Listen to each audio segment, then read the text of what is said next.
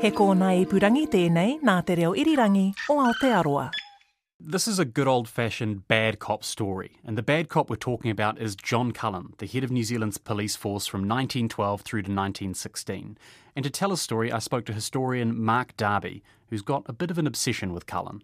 I was reading about and studying and researching other aspects of New Zealand history in that early 20th century period, very interesting period for us, a very transitional kind of period, a lot of things changing. And this guy Cullen always seemed to be lurking on the sidelines whenever anything really ugly or controversial was taking place. He was somehow always there on the sidelines. Like many Kiwis at this time, Cullen's story begins overseas. He was born in Ireland, a really pretty part of the country, Glenfarne in County Leitrim. Think rolling green hills, hedgerows, quiet lapping lakes, the kind of Ireland you'd expect to see on a postcard. But it was a pretty miserable childhood. Cullen was born in the dying days of the potato famine. His family got by scraping the earth for turnips, with most of the money they earned going towards their rich landlord. It was absolutely destitute, and he grew up in a stone hut with a thatched roof and no furniture in it, basically. He had about 7 or 8 brothers and sisters. His father was just a farm labourer, so he had very few prospects in life, and when the opportunity came to enlist as a policeman, he grabbed it.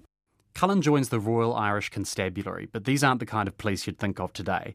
You wouldn't be calling these guys up for help if someone nicked your TV. They're more like the kind of cops you'd call if you needed help to crush an armed rebellion. And their training was extremely strict. One part of their uniform when they were training was something called a stock. I'd never heard of this before until I was reading about it. A stock is a thick leather belt which goes around the neck and buckles at the back, and there's a strap coming down from that which attaches to a belt around your waist.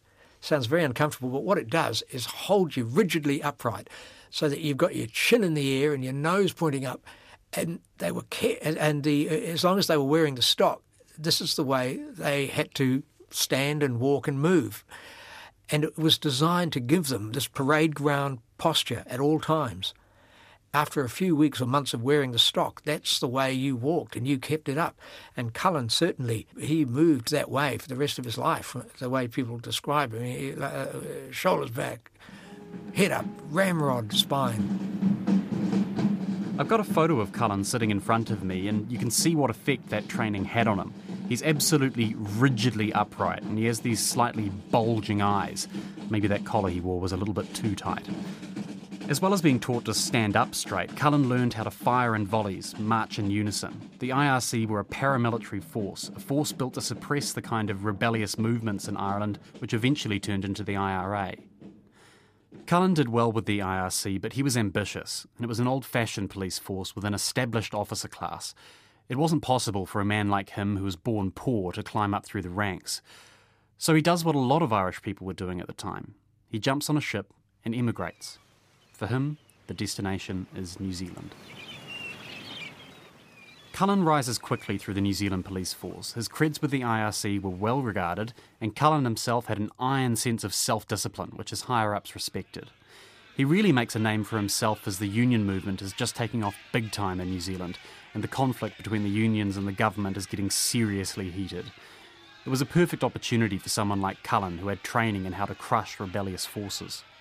Cullen saw himself as the action man, as the hitman for that anti-union campaign. He crushed a number of strikes and other labour movements with extraordinary ruthlessness, and often with tactics that were quite illegal, even in the fairly rough and ready conditions of his own day. His idea was to go in with overwhelming force and wipe out whatever he saw as being in the way of the interests that he represented, the business interests of the country. It kind of makes sense when you look back at his background, though. I mean, that's what he was in training for in Ireland, was suppression of insurrection. He would have just seen it like that, wouldn't he? You could say so, but as well remember that he came from the very poorest of the poor himself in Ireland. I think he might be a case of having escaped from conditions of poverty and having zero influence and status within Irish society, having acquired a great deal of status and authority in New Zealand society, he was ruthless towards those people who were still like he used to be. He was one of those people who, having got out of an unwelcome situation, had no sympathy for people who were still in that situation, none at all. Cullen rises to the very top of the police force. He becomes commissioner in 1912. But he'd probably just be a footnote in the history books if it wasn't for an arrest raid he makes right at the very end of his career. He's 66 years old at the time and actually due to retire. This raid takes Cullen deep into the dark, misty forests of the Urewera Ranges, to a village at the foot of Tūhoe's most sacred mountain, Mongopohatu. To understand the raid, we have to zoom out a bit and look at how things are going in New Zealand as a whole at the time. This raid happens almost immediately after the Anzacs retreat from Gallipoli. Hundreds of thousands of people are just reeling as they deal with the fact their husbands and their sons and brothers and fathers have been killed or horrifically injured or psychologically scarred. And as the country's hurting, as it's reeling from the shock, it lashes out internally at what are perceived as the enemies within. And one of these internal enemies is a Tūhoe prophet called Ruakirina. Rua's story is fascinating and complex, and I just don't have the time to give it justice. If you want the full story, you should read Mark Darby's book, The Prophet and the Policeman, which goes way into depth about both Cullen and Rua. The important bit for Cullen's story is that Rua famously preached that his followers shouldn't sign up to fight in the war. Actually, he's so famous that there's a song about him, which I found on YouTube, that I'm reliably informed by the comments section still gets played at Tūhoe parties today.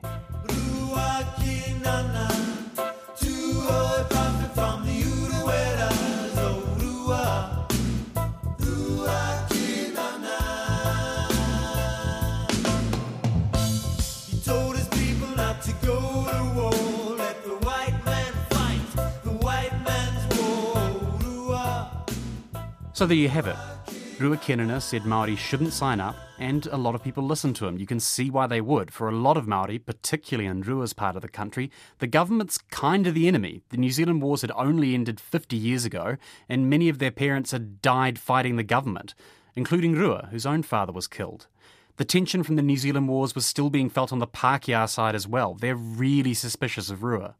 He was seen as letting down the side internationally and of being an unwholesome influence on his own people. And even there were absurd suggestions made that he had machine guns mounted there and that he was planning some kind of attack or that he was training his people to fight against Pākehās if the war was lost.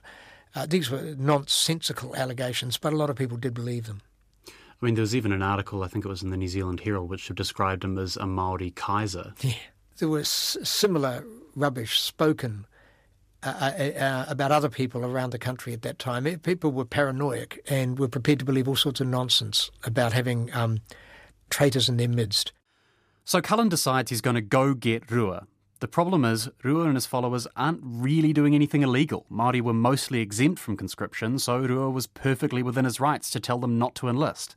The only thing Cullen could get him on was slygrogging. That's an old-fashioned term for selling alcohol without a licence.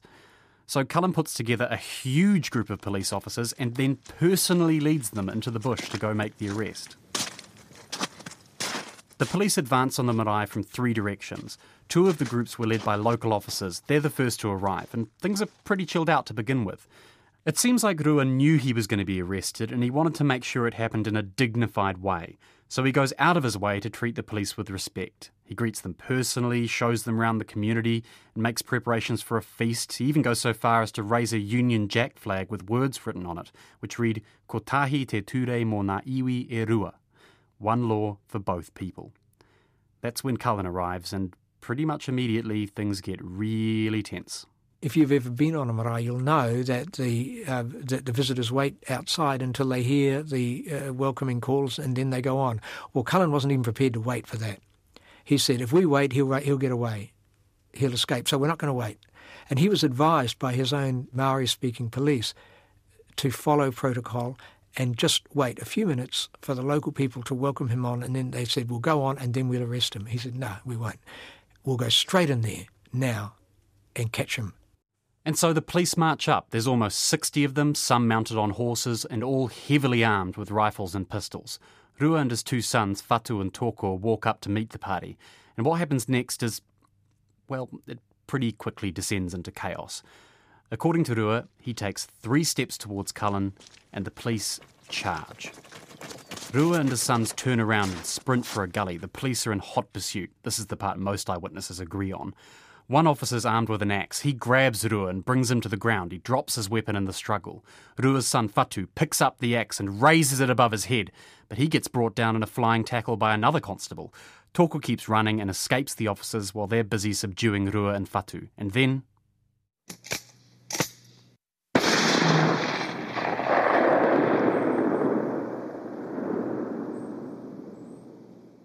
a shot rang out. Now, there remains, to this day, dispute as to which side the shot came from. But there is certainly strong evidence to suggest that it came from the police side, that some trigger-happy policeman felt somehow or other the situation was about to explode. A bullet flew, the locals retaliated, and gunfire blazed for some minutes thereafter. Toko picks up a shotgun and begins blasting pellets at the police from behind a fence. The officers advance steadily, firing their rifles from the cover of tree stumps. A bullet hits one of Toko's companions, leaving him severely injured. Another shatters Toko's forearm and he crawls away, trying to hide under a house. His mother's house, actually. What does seem indisputable is that at least one of those guys was shot in the back from above while attempting to crawl under a house to escape. So he was executed, in effect. He wasn't offering any kind of resistance at all. The other one who was shot had already been quite severely injured by an earlier bullet and was appeared to be in no position to, was no further threat, if you know what I mean. He could no longer fire his firearm, but he was shot anyway. While the bullets are flying, Cullen's screaming at Rua to tell his men to stop shooting. Like I said, complete chaos. It was a disgraceful display on the part of the police. I mean, given that Cullen had been trained by the Royal Irish Constabulary, he clearly had forgot all his training in the heat of the moment, because guys were firing while their own men, their own comrades, the other police, were running in front of them in the line of fire. You don't do that, as I understand it. And naturally enough, these guys got peppered. The miracle is that the injuries weren't more and greater than they were. But certainly several police copped bullets, and one quite severely. Aside from getting some of his own officers hit by friendly fire and overseeing the execution of 2 men in cold blood, the raid goes pretty well for Cullen. He hauls Rua off in chains and the prophet's sentenced to 2 years of hard labour at Mount Eden Prison. It looks like Cullen really is going to go out in a blaze of glory like he wanted. But then, shortly after the trial, there's a letter. It gets sent to the New Zealand Herald and it's been signed by 8 members of the jury. And they say they never wanted to see Rua convicted at all. It turns out Cullen made a gigantic mistake, and it made the whole case against Rua unravel. It's found that he had failed to take note of a very basic principle in the law, which says that you can't serve an arrest warrant on a Sunday. Well, it happened to be a Sunday that they were there, attempting to arrest Rua. This was illegal. He couldn't do it. The charges that they planned to arrest him for, they fell over. Not only can you not arrest someone on a Sunday, but if you try, they're entitled to resist and call other people to help them. So the entire gun battle was completely legal from Rua's side. Yeah, I mean, it's perhaps disputable that you can resist to the extent of opening fire on people, but the basic legal principle is that Cullen had stuffed up, and he refused to admit this, but he doesn't come out of this at all well, and in fact his reputation did suffer from this arrest of Rua, even though I think he hoped that it would be the highlight of his career. In some ways it was the low point. In case you're wondering, these days the police can arrest people on a Sunday, and even in Cullen's time you could be arrested on a Sunday for a serious crime, but something as small as sly-grogging just didn't cut the mustard. Luckily for Cullen, he has a very sympathetic judge who decided that while Rua was not technically guilty of anything, he was, and I quote, morally guilty. Yeah. And that's basically the end of John Cullen's bad cop story. He goes out more in a haze of confusion and incompetence than a blaze of glory. He finishes his career in the public service as the Commissioner of Aliens, sentencing Dalmatian migrant gum diggers to deportation and hard labour, mostly without any good reason. There is one last thing, though. Call it Cullen's encore. Because despite the embarrassment of the Rua raid, he still has enough political support to have one last go at stamping his mark on New Zealand. And he stamped so hard that 100 years later, the Department of Conservation is still trying to scrub out the mark he made. And he does all this in pursuit of a retirement hobby. Here's Mark Darby again. One of the hobbies he liked was hunting. He liked to shoot bird life and so on. There wasn't much chance of doing that in the North Island because there weren't much in the way of game birds. So he had the idea that if he could plant heather in the national park, the Tongariro National Park, all around the island, the mountains in the centre of the North Island, and if the heather took on, then you could introduce game birds like the ones that he had known when he was growing up in Ireland, things like grouse and partridges and so on. And so he had this vision that this is what would happen to the central North Island, and it would become an international game park. People would come from all over the world to blast away with shotguns, and he would be one of these people, and he would be like the sort of local lord of the manor showing them around. He was quite open about this. He believed it would be a great thing for the country if this happened. And to head it off, he imported sacks of heather seed and spread it by hand. And when he needed more help, he simply got prisoners from the local prison farms around the area to spread it for him, and infested hundreds and hundreds of acres of the park with heather, which is now a major noxious weed in that area. Conservationists of the time did their very best to stop him, and he simply would call up Bill Massey, his mate, the Prime Minister, if need be, to get the authority to carry on doing it. And you can look at this now and think, what an absolutely appalling way to behave, and it was. But it was largely driven by the fact that he was so convinced that he was right, and he had the confidence of the government that he could get away with things that were, on the face of it, flagrantly illegal.